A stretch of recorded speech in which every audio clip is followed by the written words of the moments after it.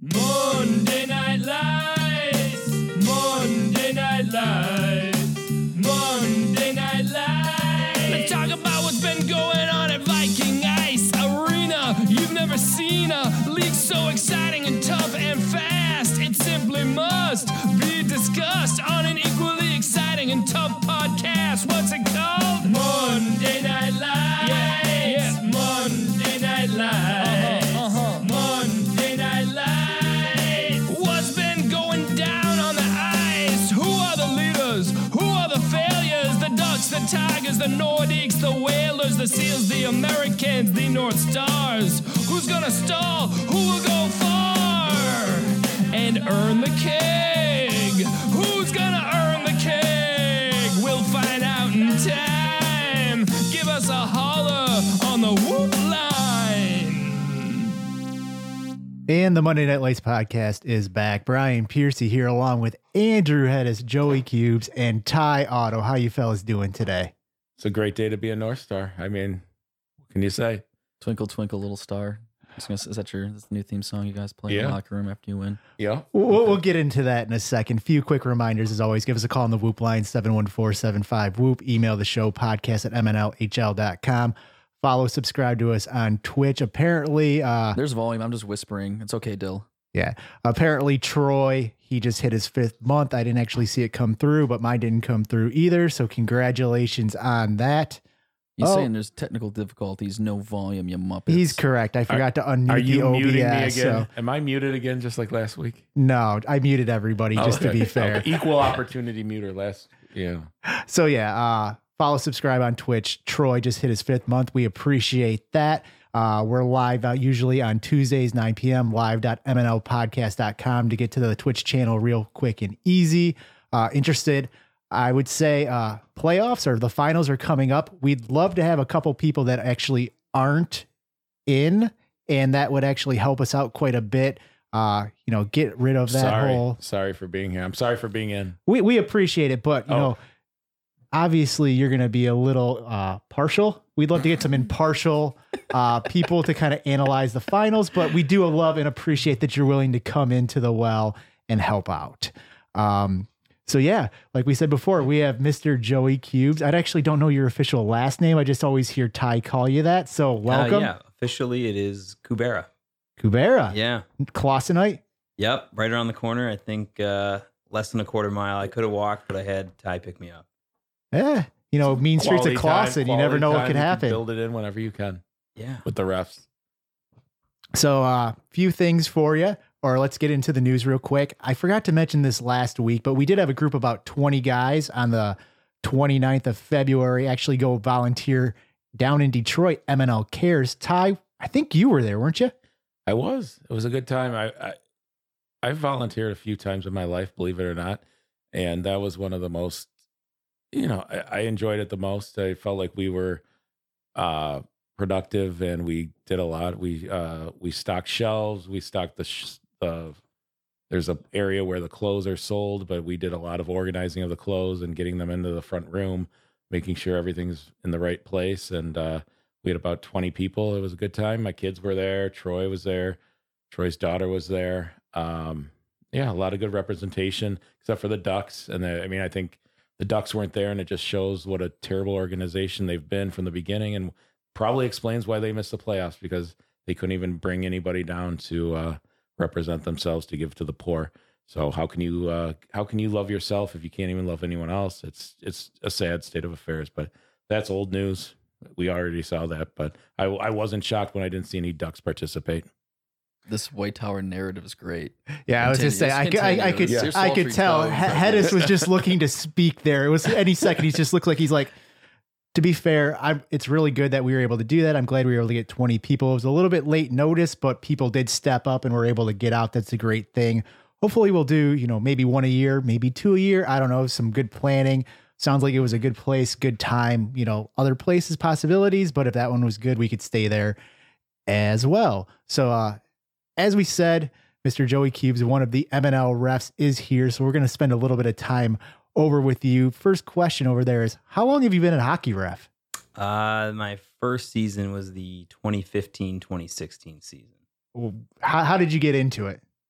I'd always been, after playing, hanging around the game, started with coaching. When I was at Michigan State, I coached the Okemos high school team. So I did that for a couple of years. Came back here. I coached some high school around here.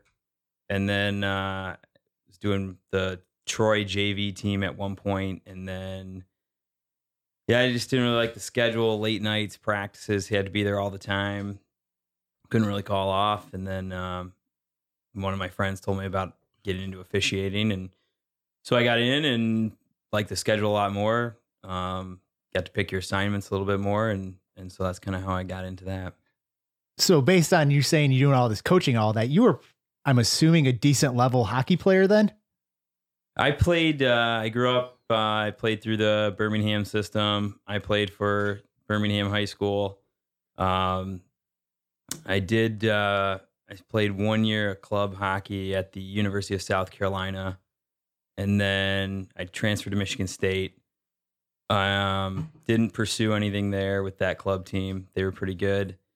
But always played. And then right from there went into coaching, was coaching at the high school level, never got into the AAA level. But always been around the game. And how many nights a week do you typically ref? It seems like obviously Mondays, and then do you do another night or two or more? Yeah. I mean, I used to do a lot more. Now, once I have a son, he's 2 years old, so that kind of slowed things down. But I've got you guys on Monday nights. I've got this, I don't know, they've got to be 50 and older on Sunday nights at Royal Oak. And then my uncle plays in that league. Good, yeah. They've had that ice for a long time. And then on Tuesdays, I have this league. I think they call it 50 and over, but it's got to be 65 plus. But I do them on Tuesdays, and then I sprinkle in some youth games throughout the rest of the week and the weekend. Do you ever have to ref with Ty? Yeah, on occasion. It's been a while, but we did the ladies, Ty's ladies set a couple weeks back. I mean, I think this is my third year or my fourth year reffing. I think this is my third year. And I started late in the first year, so like 2.5, whatever. But no, Joey Cubes he was one of my mentors. I will be the first one to admit the first year of MNL. I was not a ref. It was just freaking Rick. And then I think for the playoffs, we had decided this might be before Hedis time. You were there. You were a SEAL. It was Rick. He was a solo ref for the regular season, and it blows my freaking mind how much we bitched at Rick, like as a solo ref. Now that I do a ref, and I wore my shirt appropriately here, that Ref Lives Matters, because I believe just like black people, our lives matter. But I don't want to be political here. Ty's thoughts do not represent the podcast in any way, just to let you know. Yeah, well, the chat seems to think so. Everyone keeps asking where Ty got that shirt from, and Whoop is screaming collusion. No, I bought this a long time ago. Actually, Rob Tasker is the one he got it for a lot of people. So for a lot of the refs. But I just think back to the first year of Rick and how much we bitched, and now knowing what it is to ref and thinking about what it is to do a game by yourself, like being at a freaking goal line. And Rick had like a hernia and like other health issues. Yeah. And I was just like, when I think about it now and what fucking assholes we generally were to Rick, I'm just like, what the fuck? We were assholes. We were like expecting like a top-notch officiating and one guy, and the guy has a freaking hernia. And Joe, I think they brought in Joe Cubes for either the playoffs or later on in the year. And I remember the general was on our team, and we had this thing. I used to come in wasted every game for season 1. You don't say. Yeah. Came in wasted every single game. The general was looking to fight. We hated the Whalers. We hated Serta and Trent and we had this. There's a lot of anger out there on the year 1. And as the years progressed, we've kind of mellowed out a little bit over the years. But to answer the question at the beginning, Joey Cubes has been one of my mentors as a ref. And I started out reffing some games with him, and helped me along the way. And I consider him a top-notch official. So then how does MNL compare, like in a reffing situation, to other leagues you ref, or just like random games Is it much different? Are people complaining more? Is it just typical beer hockey dumbasses? There's more intensity. I mean, I think like a regular adult league in Troy or Royal Oak or Rochester, they don't play with each other the next year or do anything outside of that. They don't really know each other. They get into it. They probably have more altercations, but there's definitely a higher level of intensity. I think anytime you do a draft league, there's always a higher level of intensity. I think I'd add on, like, it's kind of like a brotherly thing. Like, I think when you're doing in a Troy league or an Onyx league, these assholes don't know each other. So you can on any night just have somebody just beat the shit out of each other.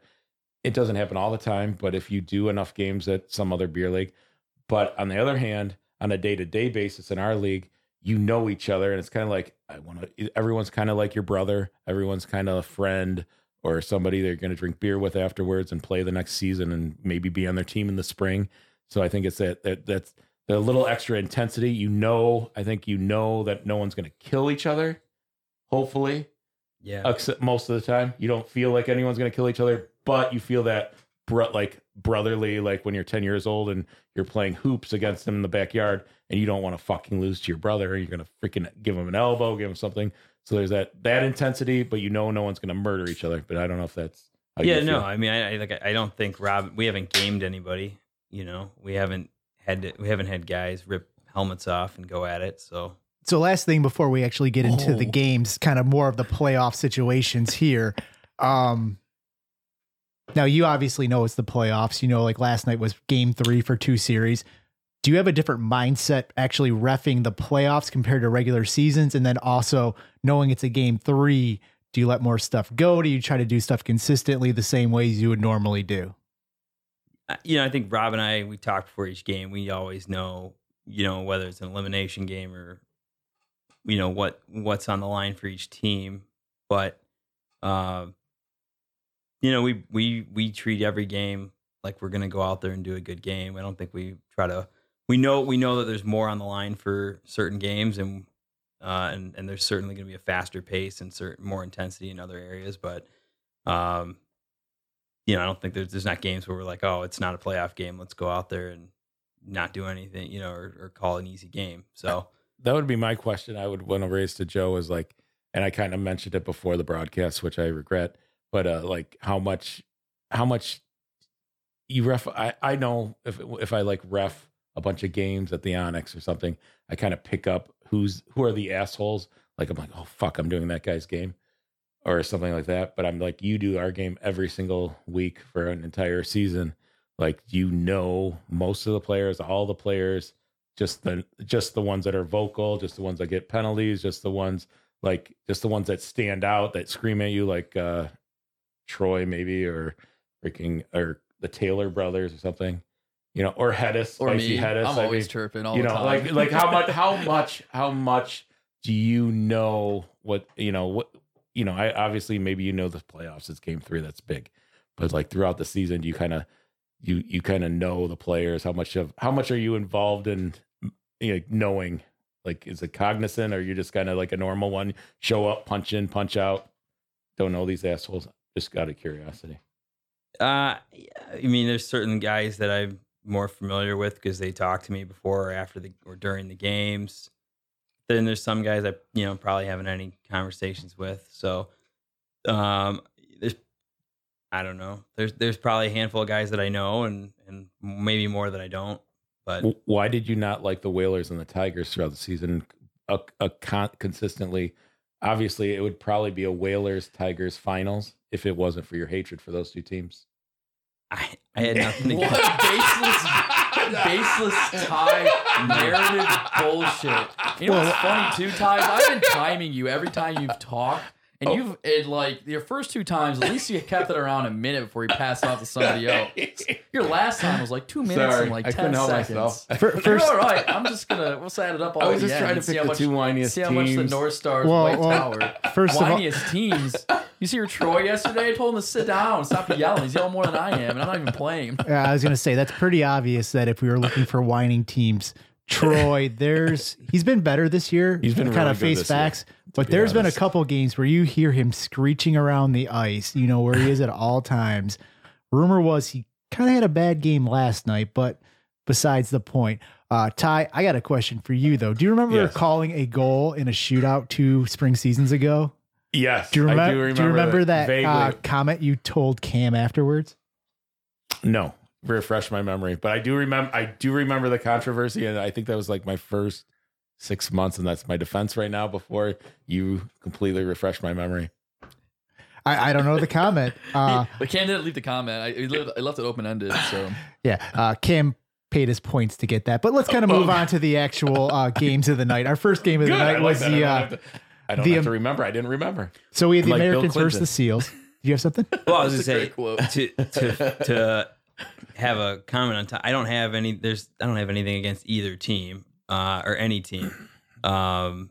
So to answer Ty's question, I know that, and that was below the belt. And now I can fully understand, I guess, before we move on, since I just thought of one more question, that you don't necessarily remember people throughout the season.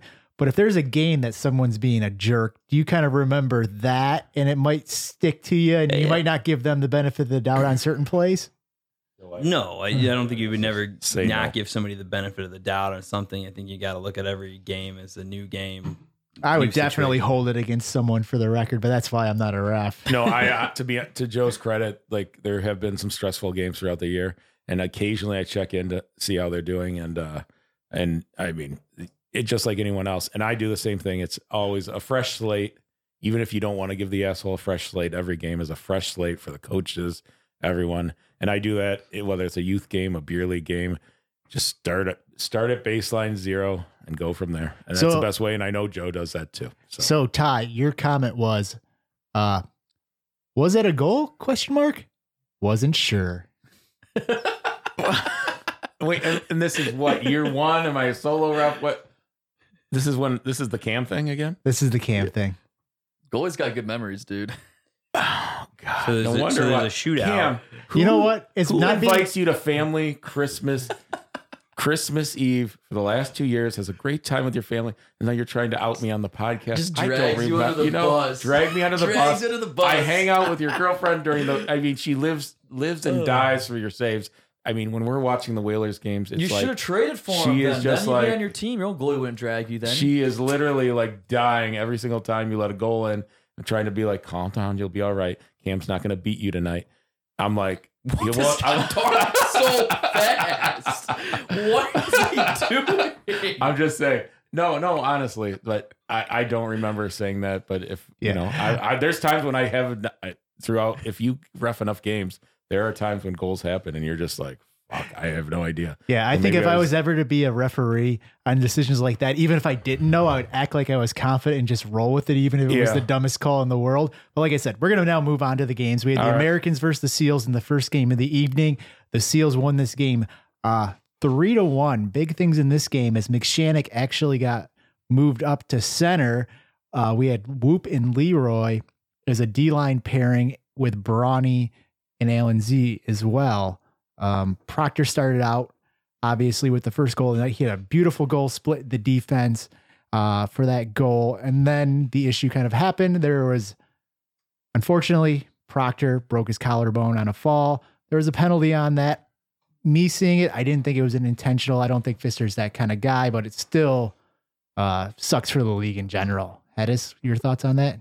Yeah, Proctor is one of those guys in the league that, you expect your first rounders, your second rounders to create chances and to generate goals and, just be the players you draft him to be, right? So he always tends to put himself in kind of dangerous spots on the ice. And unfortunately, when you're in dangerous spots on the ice, you have a more susceptible chance to take either, more hacks and whacks or get put on weird positions on your feet. And that's kind of what happened last night. In one of those positions, he kind of went between 3 players and, someone kind of got his stick, hooked his stick underneath him, and I mean, if he stays on his feet, I don't think it's a penalty. I mean, Pfister got a stick, but I mean, he hooked his stick enough that he kind of got off balance, and it wasn't intentional. He's between 3 players, and it looked from the boards to I guess me and to you apparently as well.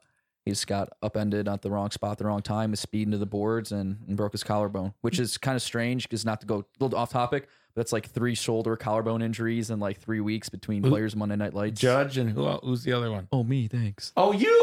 I forgot. Oh, I'm just nursing a sore vagina. I thought that was a made up injury. Yeah. That's fine. Okay, yeah. Yeah, I mean, Proctor, his first goal was a nice kind of move, cutting on his skates, cutting around, going through people. The second, his injury there was a similar move, which kind of puts you a little bit off balance and a little bit in a weird position. He's a good enough skater where you think that's normally going to happen. Things happen.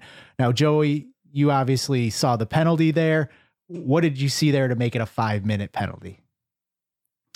Rob and I, when we saw the play, we both had a good angle on the play. Rob was along that board.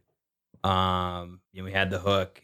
I think that at the time you look at it, it's a dangerous play going into the boards. That's one. And then he went down. The player was injured, and then that elevates that from your minor penalty to your major penalty. Now, there was a little bit of talk on the sidelines about should have been a 5-minute versus not. My thought was it should. People were talking about intent versus not. A penalty like that, intent doesn't matter, does it? You can if you can prove intent, there's certain penalties where, if a guy takes a stick to a guy's head, there's intent. There's no, Well, I guess what I'm saying, what I'm saying is it's still a penalty of what happened. It's not because like, oh, I didn't mean to do it. It's not a penalty, or am I wrong on those situations? Penalties can be tough because they're not always black and white. There's a few. A lot of guys don't mean to high stick a guy in the face.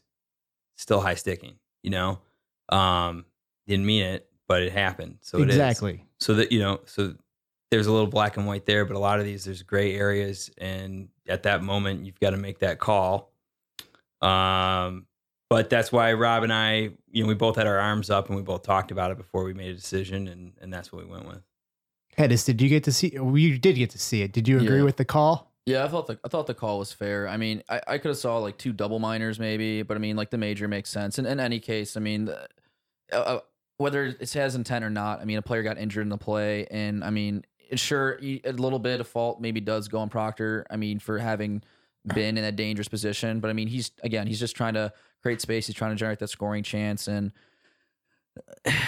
if there's no injury in the play, again, just different things may have happened, and maybe Joe and Rob, they call different penalties at that point, or maybe situation ends up differently. But when you're kind of off balance like that, and then you get the hook underneath it, it's kind of tough not to make that call. And then from a momentum standpoint, once they get the penalty, the Americans didn't really do anything with it after that to kind of finish out that period. So it was kind of strange to go grab Sugar. I think it was Ben or Ben was the first person that Proctor saw off the ice, and Ben had to wrap up his shoulder, and then we ran and got Sugar. So I don't know if that's where you're leading the discussion to. Well, yeah, obviously during that 5-minute penalty, when you're missing your number 1 draft pick, that's going to be hard to take advantage of that. I did see, Sugar was there. It looked like he was planning on playing the 10 o'clock drop-in. People, top player available. He was willing to put his gear on and help out the Americans. You can't say anything bad about that. Very good of him. It's just one of those horrible things. And obviously it hurt the momentum a lot. I think the Seals obviously got the next 3 goals. Bister was able to get the next 2. They got an empty netter at the end, but that just was a momentum killer, as a whole for the Americans. Yeah, those overall the game was very tight, very defensive. Even the first Seals goal, they had to grind it out. Simonelli kind of turned over the puck on the side of the net. He was like a weird kind of clearing play. He meant to clear up the boards, and he kind of hit the side of the net, and then it was kind of like jumbled on the right post between Simonelli and Flo, and Pfister kind of went in there and did Pfister things and poked it home. So, and then I think the Seals' last goal, Pfister, like you said, picked up with like 2 minutes left. The third was an empty netter. So the entire game was tight. If Proctor stays in, if he doesn't get hurt, who knows how the momentum of the game goes, because that was an early goal, and it wasn't I think Dylan, let's say, would be the first person to tell you, it wasn't like the greatest goal to give up, because, along the ice, and Proctor kind of cuts in and shoots it. I don't think Dylan was ready for it. But, the rest of the night, he played solid. J-Flo kept the Americans in it, and it was a tight game. So, I don't know how many penalties came after that, but unlike the game 2 with the Seals, they didn't have that many penalties in that third game. It was tough.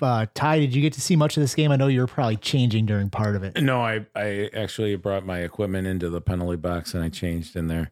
and I was fully changed and ready, except for my skates by the time the puck dropped, because I'd like to be prepared for things like being asked to be on the podcast. So, anyway, Wow. I agree with Spicy. I mean, when you first entered the building, I mean, you could just sense there's tension. It was like kind of like not a lot of scoring chances at the beginning. It was very tight. Everyone was playing, didn't want to make the kind of like, I don't want to make a mistake hockey. Proctor got that one. He can't cut across the middle and was able to beat Dylan. And Uncle Fister's on my side and he's screaming and he's like, I told them not to let Proctor go across the middle. Like Uncle Fister's is like, I'm like, Uncle Fister, when do you tell the SEALs these things? I don't know. I'm sure he's in their Slack channel. He might be in their Slack channel. I don't know. He was furious. He's like, I told him not to. And so, once the Proctor play happened, it was you could kind of just, the intensity that was there, you could kind of just feel it, kind of was sucked out. And I think the call was perfect. I think 5 minutes was is the perfect penalty because, and it was the most fair. I mean, to be honest, it's just like kind of the air. They're up 1-0. Proctor comes in, scores. They're up 1-0. The air is sucked out of the building. No one likes to see anyone, even Proctor, who's very injury prone and has weak ligaments and muscles and everything. Just he needs to drink some more milk or something. I don't know what it is, but no one likes to see that. And so when he went off, it was just kind of the energy was just sucked out of the building. I was like playing the music and I didn't want to it felt awkward playing music in between. It was perfect. The 5 minutes was perfect for just like, even if it wasn't an advantage, as far as like, I didn't feel like the Americans were going to like take advantage of it because they're losing Proctor and Proctor's like plays the entire, I'm sure if there's a 5 minute power play, that's what's going to Proctor's going to play it. But I didn't feel no part of me felt like the Americans were going to score on the 5 minutes. I don't know if this is no rational reasoning for penalties or anything, but the way the game played out, 5 minutes was perfect time to just like, relax, calm down. At least you're not going to give up goals. Hopefully you're not going to give up a Shawnee breakaway, which I don't think he did. It went 5 minutes and then it was, the energy was sucked out. And then we kind of, after a while, just played regular hockey and the SEALs just took advantage. I mean, Sugar came out, but there's a chemistry, a lack. I mean, Proctor is Proctor. Proctor's won 3 kegs for a reason. And it's not a slight to Sugar by saying him coming in was a great help. But if they had Proctor on the ice for that power play, it would have been different. I mean, when absolutely. it's 1-0, you're missing your best player. And absolutely. Granted, Sugar wasn't even dressed yet. The only thing I thought they could have done different, maybe the Americans, was they could have thrown one of their defensemen up on forward at that time, but they didn't have edge there last night. So who are they going to put? You can't move Lapudre up at forward. The only defenseman you could have done that with is maybe Star. But then you're rotating a back 3 and your Star defense. hates offense. And Star hates offense. He can do it. He did it season 2 with the Americans, but then you're trying to capitalize and get a second goal and just completely deflate the SEALs at that point. But so I thought it completely worked out as fair as it could be for a shitty ass situation. And the SEALs took advantage of it. Over time, it was just kind of, there just wasn't enough offense. I mean, it became apparent that it was going to happen. And, I honestly got it. Game 1, Proctor's not there. The SEALs take advantage of it. Proctor shows up game 2, scores a natural hat trick. Boom, boom, boom. It's not even a contest. He wins. Proctor shows up game 3, scores a goal. He's up 1-0, breaks his collarbone. And then, so if you do the plus minuses when Proctor's on the ice and in the game, I mean, the Americans are winning. So, I mean, the SEALs got a very, I don't know, there's been speculation whether it's dirty play. They were roughhousing the Americans, but, they honestly don't deserve to be there. It's obvious. It should be the Americans versus the North Stars, but they escaped. They made bad decisions, but Dad, we get it. You can't keep rambling on. Okay, all right, go ahead. Anyway, go ahead. I was gonna say it's just Sugar. It's not fair to him. Obviously, him and Antioch, they haven't played together all year. Plus, he gets on the ice. He misses that 5-minute power play. He hasn't got to stretch. He hasn't got to warm up. It's going to take him some time to probably well into the second period to do that. I don't know if he got to stretch in this, between periods, but you're not going to get a full stretch full warm up there. So, you just don't get in that rhythm right there. So it's a bad situation. You got to give him credit for doing it. And that's a plus in my book. Mm-hmm. I agree So- with that. I mean, and that's like, who else are you going to ask? I mean, at the time, the only two players you could ask there was Fem and Sugar standing across the boards. I think Sugar was the first person that they just kind of turned to because he had his bag. He was already headed to the locker room. Like, Sugar, can you play? He's like, yeah, done deal. Yeah. Joe, I don't know. Like, how did you see this game as far as like speed, intensity compared to other games? I don't know any other insights you want to give. It's a little tough as a referee, but feel free to give whatever you think in the game. I think it was a good game. I mean, it was close. It was tight for a while there. The injury changed. I think it changed, the look of the Americans there for a while. But,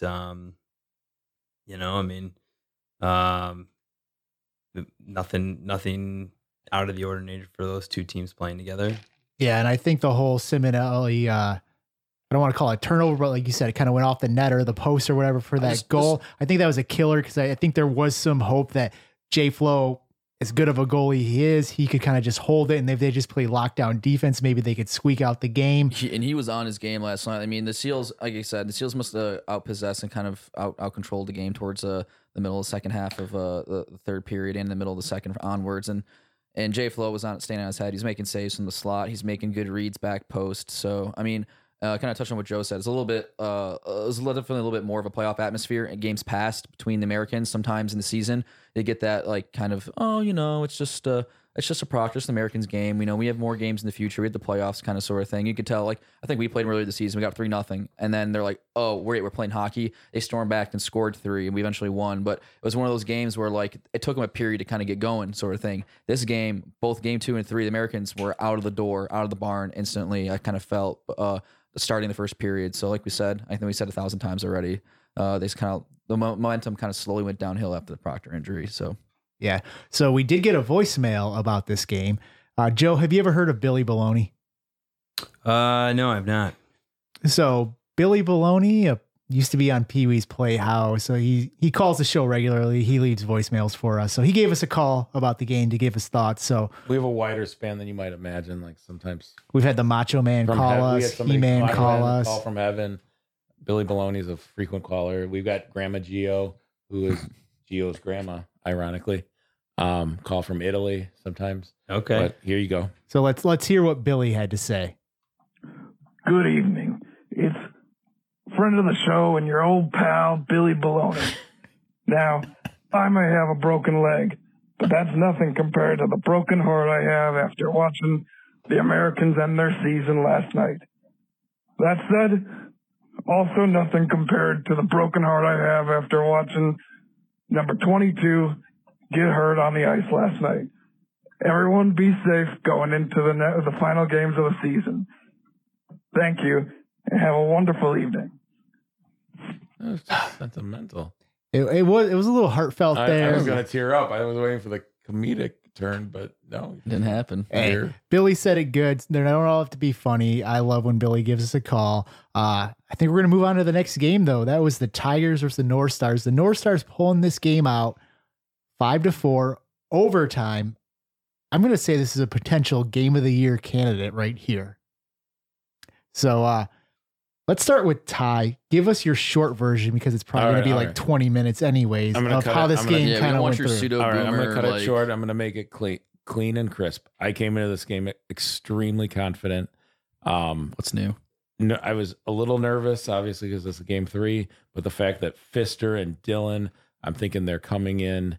They're the Tigers superstars, and they're coming in on a second game, and they're going to be tired. And I think they're going to have this high emotional game 1, and it didn't matter if they won or lost. They're going to come in and just be worn out, wiped out. I feel like the game 1 being how it wasn't that emotional. It was just kind of like after the injury, they kind of just eventually just exerted their power over the Americans, and it wasn't that big of an exhausting experience for them. So Pfister, Dylan came in pretty fresh. I mean, Pfister showed no signs of game 2. I thought it was his game 1. I normally don't. I was so excited that it was his game 2, and the guy played like amazing. We got down 1-0. It was nerve wracking. It was just like, okay, we're just here we go. the Tigers were mixing up their lines, doing their whole thing where they did not want to have Pete, Troy, and Joe Ellis. They did not want to play them against Fister, Ben, and Sweet Maki. And so, like at the beginning of the game, we're trying to shuffle the lines. They brought out multiple lines, and then finally, we were up against the second line, which was Skillman, Crunk, and somebody else, Ryan Allen. And then they took a 20-second shift, jumped them off, took them right off the ice, the first whistle, 20 seconds in, just so they could put Ben, Fister, and Sweet Maki against us. And that's what they wanted. So we're like, at that point, we're just like, fuck, okay, fine. We'll just let them have their way. We got down 1-0. We were able to get up 2-1. But then it was 2-2 by the end of one. So it was 2-2 after one period. It felt like every time we got up, we just instantaneously give a goal back. We finally got up 4-3. Skillman just put in like what I would equate to a basketball player doing a fadeaway shot. He just kind of faded away from the goal and just freaking roofed it right over Riley's. He was fired shoulder. up after that. Oh too. yeah, and his chants were let's go, and I was a little scared. I'm like, oh shit, Skillman's fired up. Here we go, 4-4. There were some penalties in the last minute. We take Booker. Booker takes his second penalty of the game, which was a little questionable. He kind of had a little physical encounter with Shepard. I thought he was just showing Shepard who was the man, but apparently Rob Tasker didn't think that way. But shortly thereafter, Pistol was on a drive to the net, and Matt Lapoudre upended him, and that evened that out. So the game ended in a tie. We went into overtime. Looking on the bench, who do we put out there? We put out Pete, our old man Ite, and Doc Hollywood. We're thinking we've got enough after that for a second line. I'm going to let you wrap it up super quick because someone requested you to be muted. Oh my God. It's so painful having such insight. Was that your short version? I'm sorry. I have so much I didn't even cover, but go ahead. So, Hedis, you are the opposite team. Yeah, so to redact half of his story. And just to start out with, obviously, you're the goalie on that team. You weren't able to play. It's a horrible thing. And correct. I don't think anybody wanted that to happen. I think win or lose, we would have rather had you be out there for the matchup than anything else. I wanted to play the last 2 weeks. After the nonsense that was that 8-2 game, your boy here, the real strategic genius behind some of the North Stars machinery and how they got their team to be, and let some of the Tigers line up and how we are now. Yeah, that's right. I'm going to humble brag because I'm here in the seat. We went back to back to our locker room. We made our lineups, and we got the lineups how we wanted, kind of like Ty was saying. So the entire game was kind of us playing a game within a game, making sure we lined up our lines the way we wanted to against the North Stars. We figured them out. It worked for most of the game. The times it didn't work is when we were either shorthanded and trying to line up like you said, trying to line up Skillman's line against Troy, or when it was in the beginning of a period we couldn't do that. Other than that, like Ty said, the game was back and forth. Every time they got a goal, we got a goal. Vice versa until it was 4-4 and went to OT. And then going into OT, what kind of hurt, I guess, a little bit in OT was Matt Lapoudre was our best defenseman, and getting the offsetting kind of penalties like that in OT forced us to put Chris Taylor back on D, Vice sending him up at forward, because originally our offensive pairings would have been Skillman, Fister, Chris Taylor, and Ben, and then we would have Shepard and Matt Lapoudre back at defense, and so we'd have two separate lines of three to play the first minute and a half, the second minute and a half. Before she was in the box, we still may do put Chris back there. Ben had a chance to win the game, I guess, kind of by giving a Fister, or give Fister a chance to win the game by giving him a lead pass into the zone. Pete was able to come back after a long shift, took a puck away from Fister. Fister actually told me outside in the Black Blue party deck, he thought it might have been offsides. He was like, oh shit, it's not. And he had to turn around and chase Pete back up the ice. But Pete did the razzle dazzle, lifted his stick, took the puck, went down to our end of the ice, and quote unquote from Pete, hey, I was a little gassed if Chris Taylor would have poked it for me. I may not have been able to score, but I just prayed, and you know how I do. I know how to shoot the puck, so I shot a net, try to use Chris Taylor as a screen, and went in, and that's well she wrote. And Pete ended up scoring a goal with about, I want to say, minute 30 left, a little slapper from top of the hashies. So and that's all she wrote for the season. But I mean, the entire game, kind of as you alluded to and Ty alluded to, it was back and forth. There's probably a goal every other 8 minutes in the game. I mean, it was a high scoring affair. It wasn't a low scoring affair for sure. Yeah, from the sidelines, like I said, contender probably right now, just on top of my head, probably game of the year. Back and forth, goals all the time, always a close game, very entertaining. Like you said, in the overtime, or actually right before the overtime, there was a couple penalties that kind of hurt things for lineup situations, but Pete was able to grab the puck, go coast to coast, and score a goal. You got to give him credit. He's really stepped it up in the second half of the year. So you got to put tip your hat to him. Joe, did you see much I felt like this game had a lot more intensity. There was a lot more chippiness in this game. And I feel like it would have been hard to call because there was some penalties that people were like, oh, some people thought penalties were missed. It was one of those things. I did honestly think the game was called evenly, which is one of my big things is with refs is as long as it's called consistently across the board, there's really nothing you can complain about. Yeah, guys, we're definitely playing on that edge, and you could sense that the whole game. But yeah, each team responded back and forth. I think that's what Rob and I noted was nobody was going to run away with that game. And then, yeah, it came right down to a tie at the end. We had a little bit of confusion at the end with that face-off. Something happened where there's the buzzer went and there was over a second left. We're trying to get time on the clock. I think Troy said, "Don't worry about it." Skated back to the bench. So then we go over to talk to Drager, and he's putting time up. And then somebody says, "Take the time off." So we're going to start the overtime, and then there's time back up on there, and then we ended up dropping the puck. It didn't mean anything, but I don't know. Sometimes when you get those controversial things at the end, you add over a second. I thought there's going to be a shot on net here, but there wasn't. Yeah, that was definitely a confusing moment, and I guess it comes from the scorekeeper. You never know. I think sometimes it's tough for a scorekeeper too, because I've been in those situations in the finals where it's tough to be like, you're trying to stop the clock right when you need to. You might do it a little early, a little late. Realistically, you're not going to be able to win with one team or the other, so it's not an easy thing. Yeah, your 5 minutes are not up as of right now. Over there, North Star Master. This week we have a clock.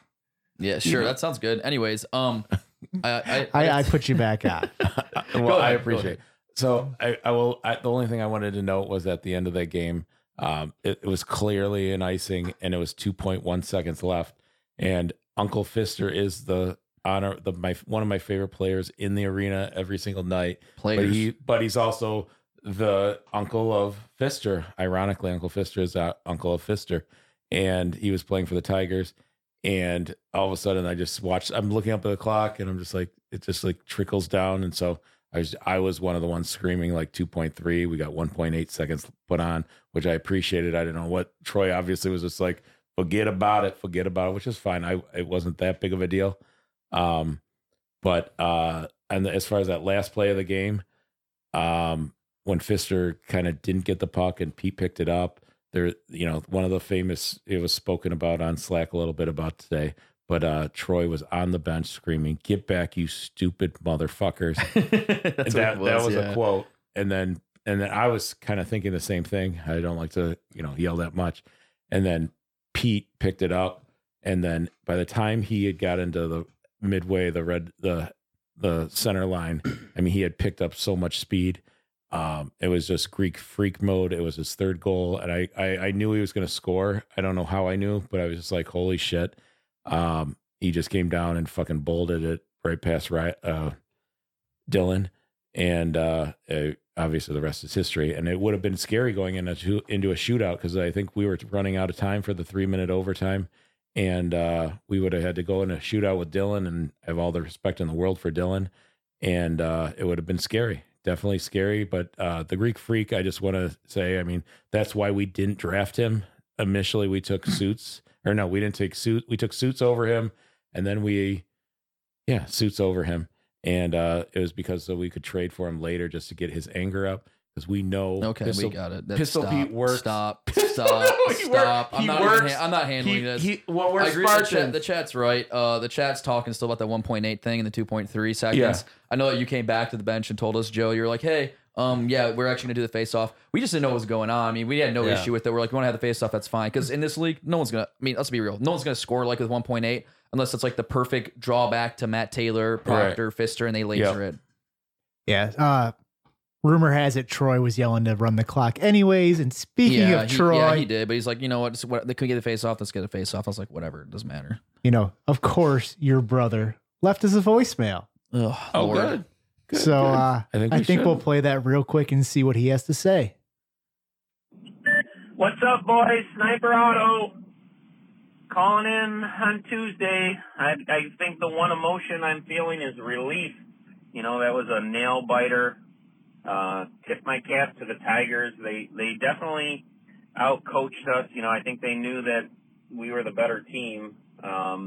And they kept doing that line jumping thing, trying to get Pfister away from Pete, which I think was smart, and it frustrated us and really annoyed us. So, but just happy to survive. Greek Freak came through for us with the guarantee, so feeling pretty good. Want to thank Piercy for all the support. Feels good to get the win. But I'm calling about Joey Cubes. I'm excited to have him on the show. Didn't think it was Joey's best night last night. Disagreed with plenty of the calls, but I've been a long-time Joey supporter, believe it or not. And I'm curious to hear kind of Joey's best takes, best players, maybe some McCracken theory, Peso theory, and I know I don't want to, broach your integrity, but any kind of thoughts on the Stanley Keg Finals, evenly matched? Do you think one team's got the advantage over the other? I know that won't affect any of your calls, but I want to hear from Joey Cubes. Talk to you later. Bye-bye. Joey, center stage, please. As always, we appreciate the call from Ty. Yeah. We'll skip some of the individual players. We got the preview coming up, so we'll get to that as well, and we'll see if you want to give an opinion, but we always appreciate the call from Troy. So can I add one note on the end of the game? Do we have a choice? Well, I just want to say, so when we finished the game, we were obviously elated and happy, and the Greek Freak had 3 goals. Doc Hollywood had 2. Drunk ass Suki came into the locker room, and I'm assuming he was drunk because he was just high-fiving. He was slurring his words. Oh, I think my God. He came into our locker room. That was the happiest Suki I've ever seen, and he was just spreading hugs, ass pats, fist pumps, handshakes across the way. I've been on this team for 2 years, and blue. I started crying. I was just like, I never even knew if Suki appreciated being a North Star, but I know that when you're drunk, your true feelings come out. And he was just so ecstatic for our win, and it meant a lot for Suki to be in there. I mean, he was drunk as shit, and I didn't understand a word he said, but I appreciated the hugs and the fist pumps, and it was an amazing scene. It's good to know someone's out there rooting for the North Stars. Besides your number lonely. one fan, me. I mean, sometimes it feels lonely out there. You're not really vocal. I mean, I'm still waiting. We talked about this last week. I'm still waiting for my shirt to come in the mail. We're going to get you that. That's what you said last week. It hurts. It hurts when you lie to me. You love someone, they lie to you, they lie to you, they lie to you. Eventually that love might stop. I'm just saying. Anyways, let's move on to the finals. A few things to note are we got some OT rules that we were talked about. OT1 is going to be a 5-minute stop clock 4v4. If doesn't result in a goal, it'd go to a second overtime 5-minute stop clock, 3 versus 3, and after that, we're gonna have a shootout, 3-man shootout followed by, sudden death shootout after that. So 3-man's first automatically goes, and it would be sudden death after that. I think it's every player must shoot once before you can actually repeat as well. So I like that. Question is, do we like those rules, or technically if we have a 9 o'clock game, we do have the 10 o'clock ice. Should we just zam the ice and let them just go into another game that's sudden death? Arguably, I'm kind of on board with Piercy with that. I mean, obviously it's more work on Joe's side. I think the real people we should be asking about these rules should be Joe and Rob, because since they're the freaking refs, they're like, "Are you going to pay us this extra time and a half? Like, what are we doing here?" But if you're looking from a standpoint view from like a supporter outside the rink watching the game, maybe inside the glass with spicy lettuce. I'm all for like an OT where it's sudden death as opposed to the skills competition and a shootout, especially because you have an entire another hour of ice. That game's not going to go 3 more periods. A game will probably be settled within one period at the most. So I'm more than happy with that proposal. I do not need the ice, Sam. If you want to give us an extra instead of 30 seconds in between, I'm happy with the 1 or 2 minutes and we can talk about our feelings, but I have no desire to fucking wait for my knees lock up. I'm fat. I'm old. I can't handle another Zam. They've talked about a dry scrape, a Zam, a couple I don't even know things, what that is. What's a dry scrape? Just get a couple shovels. Sounds painful. Just get a couple shovels and go up and down the ice really quick. Fuck no. No. We get out there. We play our 4-on-4, 3-on-3. But the Somebody's real gonna score. If it goes after a 5-on-5 stop clock and a 3-on-3 stop clock to a shootout, then it deserves to be a shootout, in my opinion. You really want that? You really want the keg on the line being decided in a shootout? No. I absolutely do. This is not 98 Nagano. No, because you know what? If you are tied after all that time, it deserves to be on something random. It's random that you can't fucking determine a winner out of 3-game series and all those overtimes. Then guess what? Then it's going to be determined on a random shootout. So I have no desire to watch a Zamboni come out there and resurface the ice or whatever, dry scraping or whatever the hell you want to call it. So that sounds like more of a reason that your nervousness, your lockup, the strategy involved on the teams. Yep. That sounds like more of a reason to do that. How much overtime do we have to pay the refs for something like that? A whole nother session. I'm good for it. Drager will pay it. Yeah. I guess at some point it would pour over into the next hour. You'd like to see something for it, but I like the 3-on-3. I think if you just continued with that, you'd have a winner at some point pretty quick. That seems to open things up. I don't know. I can't recall the stats, but did many games go to a shootout? Yeah, we really didn't have that many shootouts. At some point, having such a parity in the league, we did not have that many shootouts. Yeah. 3-on-3 definitely opens it up. It is, I consider it to be a lot of fun.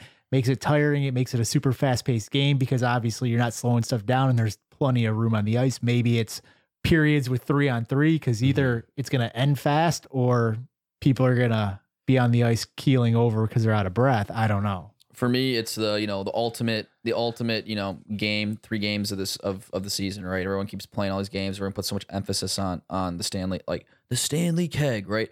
So if this league's different than other leagues, you're already getting 3-on-3 is different from other leagues already, and having like a shootout's different from some other leagues already, like Onyx. But if you're playing for quite literally the keg, the championship, to me, you just play 4-on-4 OT for your 10 minutes or whatever it is, and then after that. Then if you have to go to another period of 10 minutes for 3-on-3, then you do that. But shootouts to me, I'd be against it, but it's not really up to me. It's up to the GMs in the ivory tower and Joe and Rob. Yeah, I'm not a fan of the shootouts either. Obviously, if for some reason we went through 3 full periods of nobody scoring in that 10 o'clock hour, we'd probably have to go to a shootout. But, we also have, I'm not the financial guy of the league. I don't know what the situations are. I know we have Twitch Prime. We have extra money coming in from stuff like that.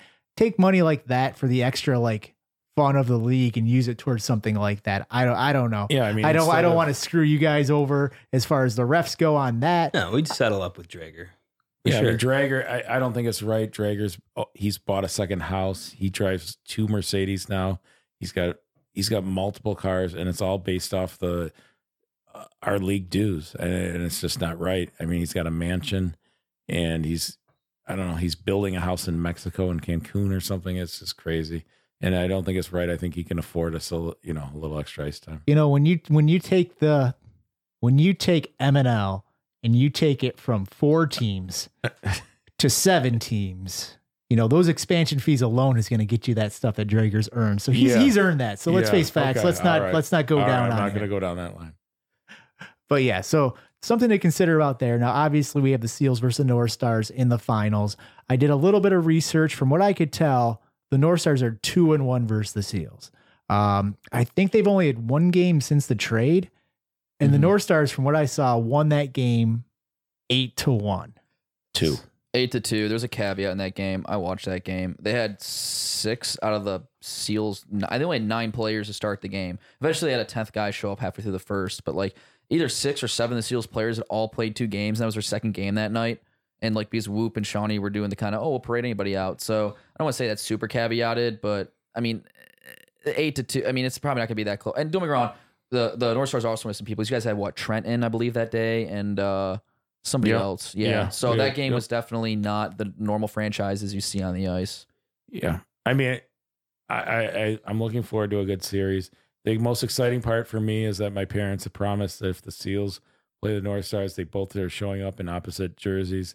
So, and they're going to bring Troy's son, Carson, for emotional support. He better be wearing a North Star jersey. I legitimately thought you were going to say they're coming and whoever wins the series gets tattoos. No, well, maybe we can work things out. My mom, when I told my mom that we both won, and she was just like, "Oh fuck, we said we were gonna, we said we are gonna show up if we both win." Like, you guys both won? What the fuck? So she was a little disappointed / very excited. So couple things on the sub front. Sounds like Pellet's going to be out for at least the first 2 weeks. It sounds like Simonelli's locked in as that sub for those weeks. The general, obviously, he's been out. Sounds like they're moving over to Matt Lapoudre, what my sources are telling me. You're correct. Also, Graham looks like he's going to be out, and it looks like Edge is going to be taking those spots as well. North Stars, they've had a pretty consistent lineup all year. Sounds like they're claiming in the Slack channels that things are going to stay the same. I think there are some questions with the Seals lineup as of right now. With them switching stuff up last week, they're bringing in, obviously, Matt Lapoudre, who's a defenseman at heart. So I guess if I had to guess right now, McShannock's going to stay at center like he did last night. I mean, I don't want to give away any coaching decisions because I haven't been hired out yet by the North Stars or the Seals. But if I'm the North Stars, you can't change your lineup, right? Because you got to go with what got you there. You have to make other teams. You have to make other teams beat you. Because arguably in the second half of the season, who has the best record in the league has been the North Stars. Sure, the Seals have been top dog all season. They proved it through the full 18-game schedule. But the last part of the schedule, the North Stars have been kind of riding high. So, and outside of the one game you guys lost in this most recent 5-4.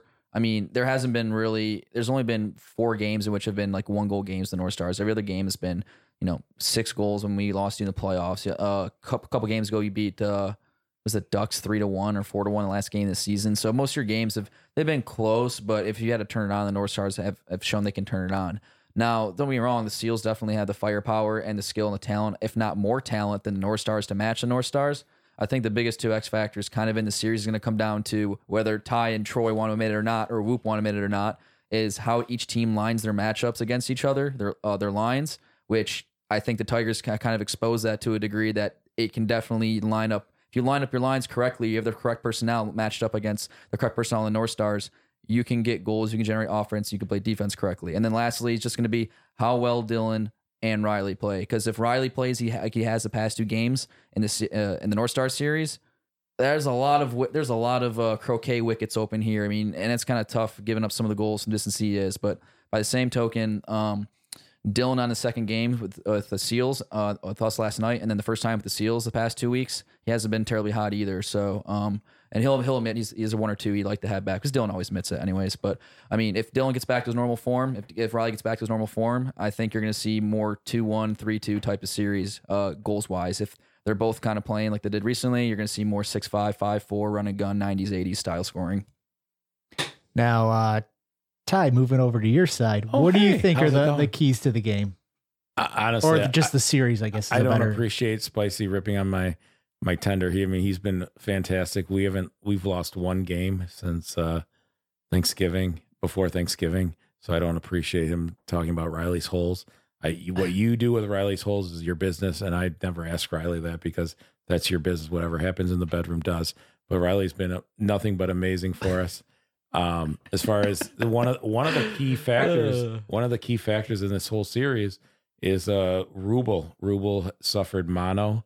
We were going to go, Todd and I were going to go visit him in the hospital yesterday. I didn't even know he was in the hospital. And then he's like, I'm like, you're in the hospital? And he said, yes.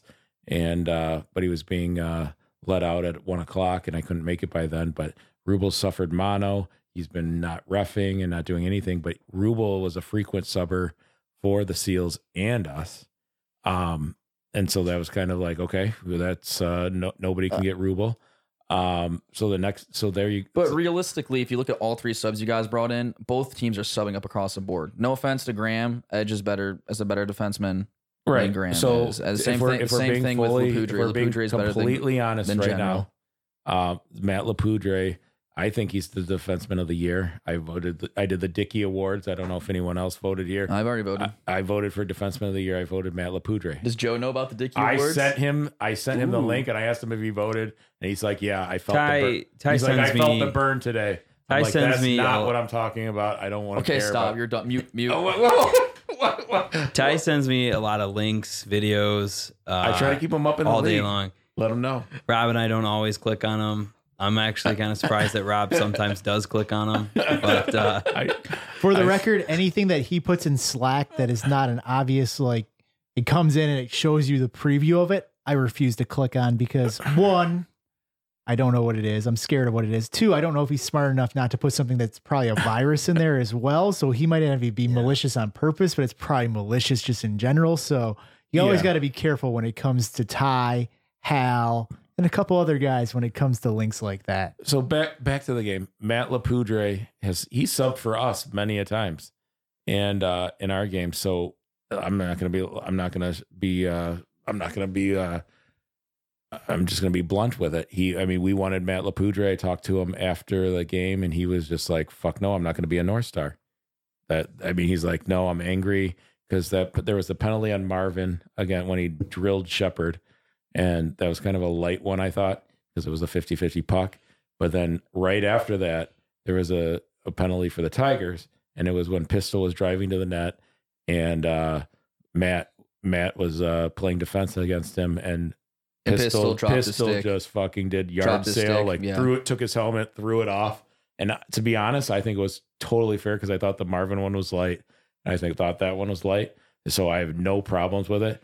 But Lapoudre was mad outside on the Labatt's Blue Party deck. He was just like, "Fuck that! I'm so pissed. That was bullshit." He had to be in the penalty box. And those Lapoudres have so much integrity, and they're just the best. No, they're the best. I love the Lapoudres. I love Easy E. I've learned to love Matt. But so today was just a big bargaining. I sent flowers to the Lapoudre residents. I sent some to his wife. That probably didn't. Maybe that was the thing that didn't go over well. Chocolates. I was trying to do things that were nice to him, but he has signed with the Seals and he made a terrible decision, but that's fine. So we're going with Edge. I think if Graham's out, Graham has been a little sketchy all year long. So if Graham's out, we're going to go with Edge. And I don't think we're falling too much down, if any. I think Edge is a great player. And he showed intensity all year long. I don't like playing against him because he's a competitor and he's really good. He's got a freaking missile. And so we're excited to have Edge if Graham isn't there. So that's about as far as playing the Seals, I'm always excited to play Todd's team. Do I think they deserve to be there? Not really. I think they just lucked out. I think the fact that Proctor missed game 1 and the fact that they injured him with their brutal play.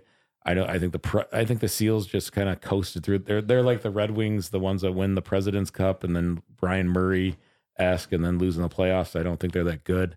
But so we're going to try to find ways to kind of fire ourselves up because says the unstoppable machine that lost to a team with like 2 broken players and guys that played their second game of the night and had to go to OT to beat them. Let's not. I know you can sit on your pedestal, those are the things I'm going to try to dig deep and realize when I try to build myself up. I just don't think the Seals are that good. I think their defense is weak. I think Dylan's okay at goalie. I think he's probably he's one of the top goalies. I voted for him just because I thought it was the right thing to do. I think I don't think Superman's that good. I think we got his kryptonite, and I think their second line's horrible. I think their defense is a little weak. So I think we'll probably demolish the Seals 2-0, but I'm going to try to dig deep and try to find some incentive to... Love the bias.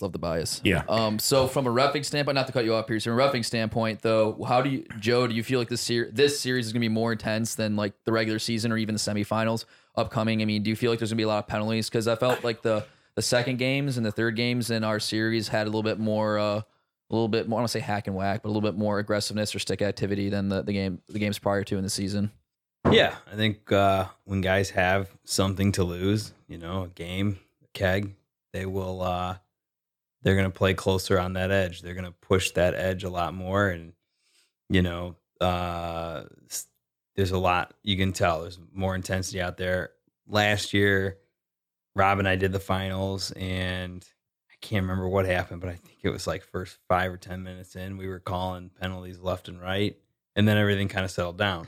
I was gonna say, is that something from this at the start of a game, especially the series, you call it tight, you try to get people to calm down a little bit because of that, or you just kind of play it by ear and see how they go? I think you call it accordingly, but I think, a different atmosphere brings out different things in players. Nobody wants to lose an inch, and that's what they're fighting for. And I remember that from last year. I can't remember the game, but we called a bunch right away, and then everybody kind of settled down, and then it was good hockey from there. But yeah, I think we'll see the same. I think we'll see good hockey from both teams, and I'm sure that I don't know. I can't make any predictions, but I've seen each team's they've played each other. We've done the games. We've seen each team beat the other one. So it'll be interesting to see how it plays out. Yeah, and hopefully it'll live up. Last year, I think probably was the top all-time finals within MNL. It went 3 games. It went into overtime in game 3 with the Nordique scoring a goal to wrap it up, which is kind of how like last week was with going into overtime goal. It was just that excitement, the intensity. Love to see something similar. It's always funner when it goes to a game 3 for that. Along the way during this, I did notice we got another voicemail. Oh Lord, that I was able to set up. I think it was from Cam according to my phone book numbers, but oh great.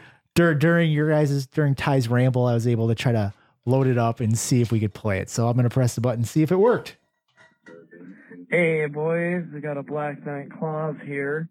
I just want to know, who do you think the All-Star / MVP of the final MNL 2020 final will be? Let me know. Bye. So he's looking essentially for the MVP of the finals. Who do we think that's going to be? I mean, you could still get it if you lose, if your team loses, right, or if you win. So I mean, both teams are kind of open. For me, you kind of got 3 players you're going to be looking at. I think you're looking at Batman, aka Chris Pfister. I think you're looking at Doc Hollywood, because ever since the invention of him, with the ability to add Pete on the other line, he kind of makes the North Stars a complete 2-line team. And then last but not least, I think one of the biggest X factors in my mind is also going to be Dylan, because he's kind of shown all year that he can compete, and he has another level sometimes for this league that the league can't cope with. And if he brings out the brick wall and the mortar along with those bricks and puts it up in the net, no one's going to score. So yeah, I'm going to pick a North Star because I've obviously been on the North Stars bandwagon all year, and I'm going to stay on that. So I got to say they're going to be winning. I'm going with Pistol Pete. I think I said from the start, jokes aside or not, I thought Pistol was the 4th best player going into the draft. I still think that. I think obviously with him and Hollywood, that's a combo, but you see what he did last week. You see him playing defense. He seems to be healthy. I think he's healthy right now, even though I did talk he might have to miss spring, but he seems to be putting it all in there, putting it on the line, trying to get that going. I think he wants that keg. My heart says sniper, but my mind says pistol. I don't know. Troy's good. Don't get me wrong. Troy's a good player and he's good value for where he is. He's value over round, I would say. It's probably playing better than his round value is. But on that line with Pete and Joe Ellis, Troy's arguably the 3rd best player there. He's a complimentary piece. Like he just has to get in open spaces and put the puck on the net when the puck's on a stick or in forecheck correctly. He doesn't have to do a lot of thinking, though he is very cerebral on the ice. So for me, like I mentioned earlier, I'd see either. For me, I mean, I could also agree with Pete. I could also see Pete being one of those possible players too. But those 4 players you just named are probably the biggest players that are going to have the most impact on how the series is going to go and whether the North Stars or the Seals are going to win. So for me, you got to choose one of those 4 players or one of those 3 in my case. Yeah, Joey, I'm obviously not going to put you in that situation to pick an MVP. But you can. I'll give. But you can if you want. You want to choose one? No, I mean I like MVPs. I think you can go a couple ways. You can always go with the guy who's got the most points, but you can there's always those other things that guys are doing that open things up for the rest of the team. So it'll be interesting to see what way the league goes and how everything plays out. But I think those are all good candidates that you guys mentioned. And Ty, I'm going to give you 60 seconds to ramble on about what you think, and then we're going to cut you off. It'll be real quick. I'm going to say Chocolate Thunder. No. I would say Marvin's. Okay, go ahead. Sorry. I think Chocolate Thunder had some ups and downs. He got an earful from Pistol. I think Pistol was just feeling the Greek godness in him, but he was just like, Marvin, you had a terrible, terrible game. And he was ripping on Marvin. And Marvin has produced some magical moments, and he is a great player, and he's one of my favorites. He gave me two things of Kodiak Wintergreen for Christmas. So I mean, he stole my heart right there. I've never fallen in love with a black man before. He was the first black man I ever fell in love with when he gave me those chewing tobacco, and we have a chewing tobacco after every game. But anyways, my MVP would have to be Doc Hollywood.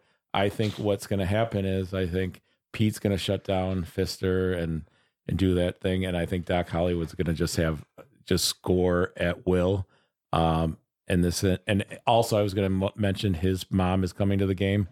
We grew up together since we've been in diapers with Doc Hollywood, and his mom is excited to watch the game with my parents, and I think he's just going to light it up. He's been an inspiration to Gio, and I was going to take Gio, but he's inspired Gio. He's inspired me. He passes the puck to me, and it's been he's just in his quiet. He's like Steve Yzerman in a way that he's quiet. He's not loud at all, but the way he's just very he leads by example, and it's definitely Doc Holliday, and that's how I voted in the Dickey Awards today. I voted MVP. Doc Hollywood all the way. So kind of the last thing we'll cover before we go is going to exclude Joey and Ty, but we need predictions about who we think's going to win the keg. This is what I want to hear. This is what I heard. Right, I want to hear it right here, and I want to mark it down. I kind of already alluded a little bit earlier to, who's going to kind of win, but not win, but who in my mind, if they can set themselves up best to win the series, is good. Who's going to be able to get their lineups correctly, ice a team that has balance on both the first and second lines. It can also neutralize other teams' first and second lines. And secondly, how the goalies play. Riley has good bounce backs when he's coming off of a week where he doesn't play, or he's coming off of a bad game or game he's giving some goals. The same thing with Dylan. So I think if you put the goalies aside, let's say the goalies play big, it comes down to kind of how each team slots their subs in and how they slot their lineups in. And I would have to say that the Seals are going to win in 3 because I just think they're slightly more flexible than the North Stars are. So even if the North Stars win the first game, which they could come out banging into the first game, and the Seals can adjust. But the game 2, the Seals can then adjust their lineup. The North Stars kind of suffer from they have their 1A, their 1B lineup, but none of their forwards can really jump back and be a defenseman unless it's specifically Troy. So if, for example, the Seals somehow needed to stack a line and then play really tight defense on the second line and do the Rattler, Pfister, Shawnee thing, not saying that their second line would be able to hold Doc or whoever they line it up against, they could do that, and that might overrun the North Stars defense. They could put Edge together with Marvin or Edge together with someone else, but their defense isn't as solid per se as some of the other teams like the Americans that were in the playoffs or even arguably us when we made their defensive lineup. So it's going to kind of come down to what team kind of lines up, lines up with what lines against each other. But that's razor thin. That's like a 51-49 sort of thing. And I could be wrong. It could easily just be the North Stars win 2-1 because they made a better lineup prediction, and Whoop just bumblefucks it because Whoop's going, we're gonna line up me back on defense with Leroy against Pete and Doc when they put Pete and Doc together in a power play. So it's gonna come down to a lot of, I don't want to say outside game influence, but it's going to come down to some of that. And if Suits comes back and helps organize you guys behind the bench, that could help. If the Seals run out and grab a former, Wilkie, and he's coaching, or someone else to kind of help them organize back there, that could definitely help them and kind of solidify or ease the stress of trying to make sure who's on the ice at the right time. Yeah, the way that I look at this is it's going to be interesting to definitely see how the Seals lines are. Last night, they were playing kind of the star line version where they had Rattler, Pfister, and Shawnee all together, kind of leaving the Pellet with McShannock and who am I missing there? Neville. So not a horrible line. They're actually, Neville's a good defensive player. He's quick. He can move around. Very good. Obviously, McShannock, he plays defense, kind of helps shore up them from goals opportunity. I just don't think they could play a line like that when it comes to the North Stars. The North Stars have kind of, those trades gave them essentially 2 top lines. When you have Pistol and Hollywood as those guys, you have, Joe Ellis and Troy together on the other one. And then you have Ty and who's your other? Gio. Yeah. So that's just 2 quality lines, 2 balance. It's going to be too hard to do a star line in the other line in that situation. So I think Rattler's going to have to move down with McShannock there, which is very formidable. But I do think the Seals just have an overall better, the North Stars have a better defensive core when it comes down to it. I do give the advantage to the Seals when it comes to it for goaltending, but the North Stars have been on fire ever since the trade. They've lost 1 since then. I think you got to play the odds. You have to look at how things have been going, and I think you have to go with the North Stars when it comes down to it. But I think it's going to be a close one. I would be surprised if it's a sweep either way. I expect it to go to 3 games, and it's going to be tight.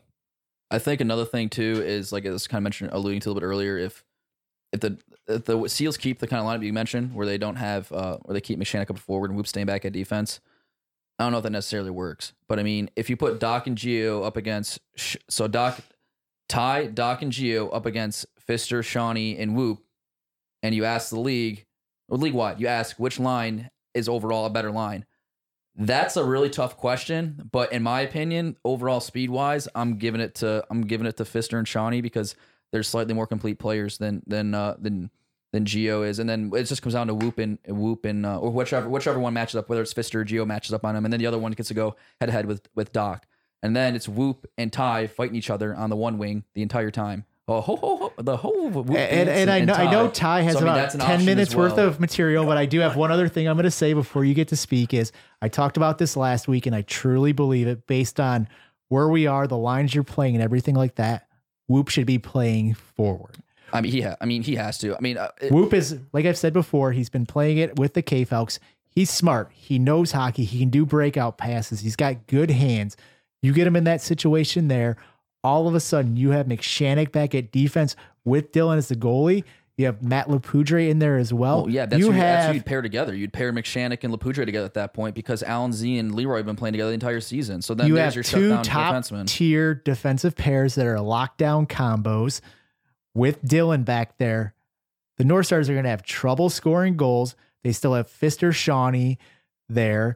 You have Rattler on another line. You have Rattler with Neville. It's all good there. You're going to be able to score goals. The defense is going to be shutting things down. If I knew that Whoop was playing forward, I would probably take the Seals. I think Whoop has too much pride of this is his position. This is where he plays to actually move what's best for the Seals. And I don't think he's going to do it. I think he would consider it at maybe, and that's what I was saying earlier. I alluded to that first game could go the North Stars' way, and then Seals might have to make adjustments game 2 and then try to win game 3. But if they come out game 1 with the proper adjustments they should make, I think that it could work out. Because the biggest thing when the North Stars plays, they run like a two-man forechecking system with both their lines effectively until they get a lead. Then they sit back and 1-1-3 effectively, or like a Christmas tree, right? Like they just sit back and they let you come in over the blue line. So I mean, we've had this discussion in the Tigers channel so deep and so long. I from what I've seen on the ice, I mean, I don't need to go so deep into it, but the point being that if you have defensemen that are susceptible to the pressure from Pete, from Troy, because Troy likes to skate deep and behind the net, especially when he's on the second game, from Doc, from Gio, and you can cough up the puck back there, make turnovers, North Star is going to put 8 past you. But if you have guys back there that can make the good first outlet pass or are comfortable and not nervous with the puck on their stick and can beat that first forechecker, you trap the first 1 or 2 forecheckers, you get counter passes the other way, and you can hit people in the seam. That's game 2, that's what we did. So, I mean, I'm not saying the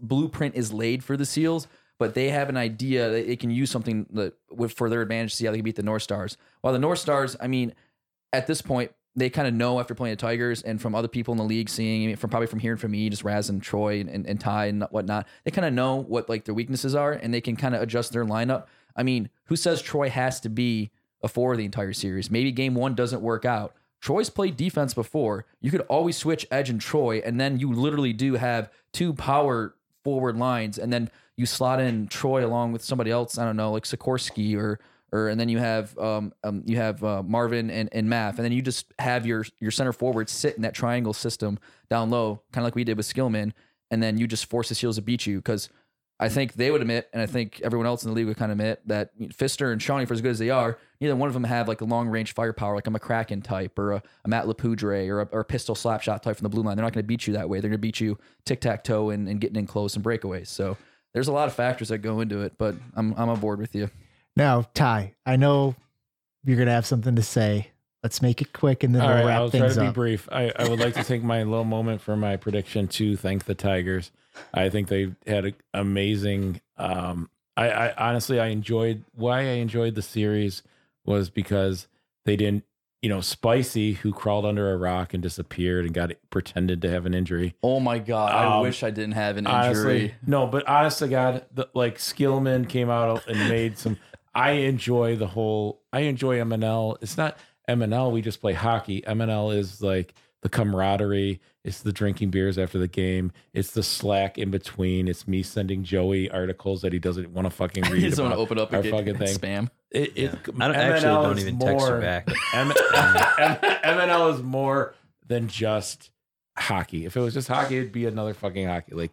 And what I enjoyed about the Tigers was that they kind of opened up and punched back a little bit, because it's no fun punching. And when they, like, if you play the Whalers and they fucking all shut up and have a gag order or no gag order, but they just gag order themselves, whatever it is. I've had many series like that. The thing that made it fun about the Tigers was, and I appreciate Skillman. I think Skillman is a great GM, and he kind of opened up and fought back, and it made it a completely fun series all the way around from Monday. You got to wait Monday to Monday for the games. And I thought I appreciated the tit for tat and the back and forth on Slack. I also thought they did a great job in trying to confuse us and took us to the limits, and did a great job of doing things to try quitting Chris Taylor. And I would like to personally thank Chris Taylor, because after that first game when we won 8-2, I mean, I saw both Taylors blowing a gasket, especially Chris. Matt was hurt, obviously, and he was mad because Gio hooked him or whatever. But Chris Taylor, honestly, after game one, I didn't even know if he was ever going to come back again. He was freaking slamming shit, screaming at his own teammates.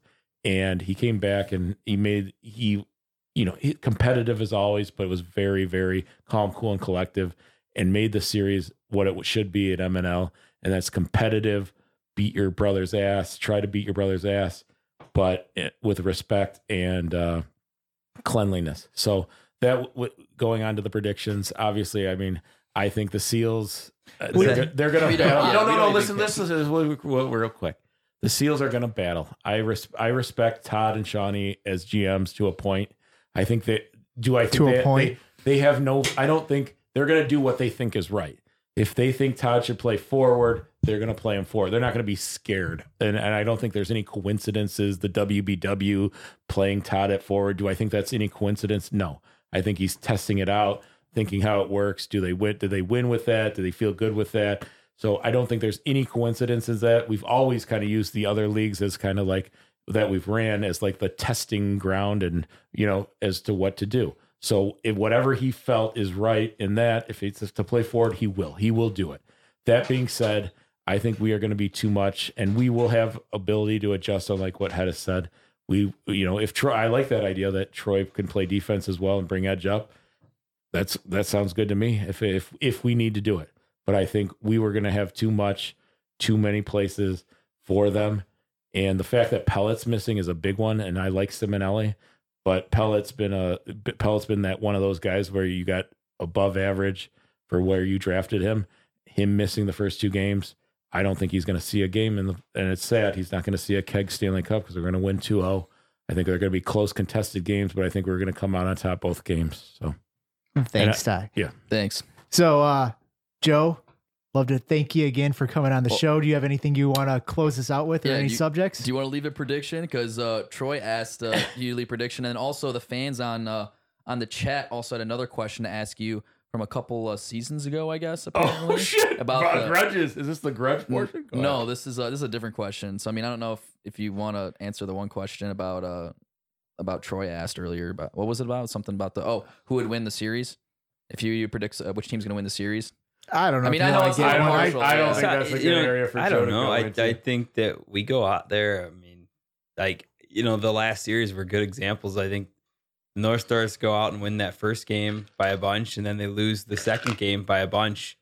I think anything can happen. Nothing would really surprise me one way or the other. And then the other question that was posed in the chat from your GM truly, my ex GM, Troy Sniper Otto was ask Cubes about McCracken. Now I don't know if Nobody he's talking cares about the, McCracken. McCracken's not even in the league anymore. I don't want to say that, but that's what Troy asked to ask you about was about McCracken. Joey doesn't care about individual players, anything like that. It's a dumb he wants question. McCracken to be back for the finals. I keep begging McCracken, but according to Todd, who golfed with him on Sunday, he's bigger and whiter than ever. I don't know what that means. You can take that for whatever you want. Oh, but that's gonna be the secret guy. It's gonna break Doc's neck in the corner. There goes another collarbone. There you go. Hey. I just hope the Seals keep it clean. They've been known to take people out, and I just want everyone to have a safe series. I don't know. The Seals seem to be taking people out left and right, and it's not that serious. So please don't hurt our players. I mean, we're very scared. We're very concerned. That's all we've been talking about all day is about how tough you guys are. So again, thank you for coming out. I hope you had a good time overall. Yeah, it was a pretty easy walk, so we probably can get over here again. I mean, now Ty knows where I live, so yeah, that's a scary thing. All right. I guess not that. So for all the fans that have stuck with us, I don't know if you know about it, but spring is obviously coming up, and spring season is coming up, and with Proctor being injured, and not being able to play, obviously means there's a GM. Not obviously, but there's a GM slot open because he was slotted in to be a GM in spring. So. I don't know if Panty's already got someone lined up. I mean, maybe Joe can come play. When's the last time you played? You want to play? I mean, he's got some high level hockey. I like that. GM a team. Why don't we get you back in the action for the spring? Sounds like you might be too good of a hockey player. No, for Proctor's number 1 overall. He could draft himself number 1, baby. Skate him up. Yeah, no, I usually. I think there's some Tigers or Whalers would like to get you out there and see what. No, I'm just joking. I'm kidding. I usually play in the spring and summer with some of the guys that I grew up with. I haven't played in the winter in a season or two, but I could probably play a game or two. Yeah. Hoping for the spring. I just based off what you were saying about playing club hockey college teams, you might be too good. I don't know. No, that was years ago. And our theory on spring is it's just spring, so it actually is very. I hate that phrase. I like it because as a referee, because they have refs that just do solo games. Yeah. And when Sugar starts yelling at me like, "You missed that icing," I'm like, "It's only spring," and then he just looks at me and says, "Fuck you, Ty." But I'm like, it's only spring. I hate that. That's the dumbest shit. It's only winter. I'm only one rep. It's only winter. It's only spring. It's only second degree murder. Is it the same times, 9 o'clock, 10 o'clock? Yeah. Typically, everybody says it's just spring when you're on the team that's losing. I remember when I got drafted on the clause pause. It was not exactly fun. If you say it's not more laid back, you know. It is more laid back. You don't get the jerseys, but my team might. It's more laid back, but it still stinks if you get stuck on a team that isn't very good and that you just know you're going to lose majority of the games. Well, but like 6 again, weeks. thanks for coming on. Like I was saying before, we were looking for a couple guys that aren't a SEAL, aren't a North Star, that would be willing to pay attention to the games, kind of come in next couple weeks to be on the podcast. Doesn't have to be a full 3-week commitment, but it'd be nice to get those impartial views about what happened in the game. Dougie Fresh should get back out here. Stop. Oh. And as always, give us a call on the Whoop line, 714-75-WHOOP. Email the show, podcast@mnlhl.com.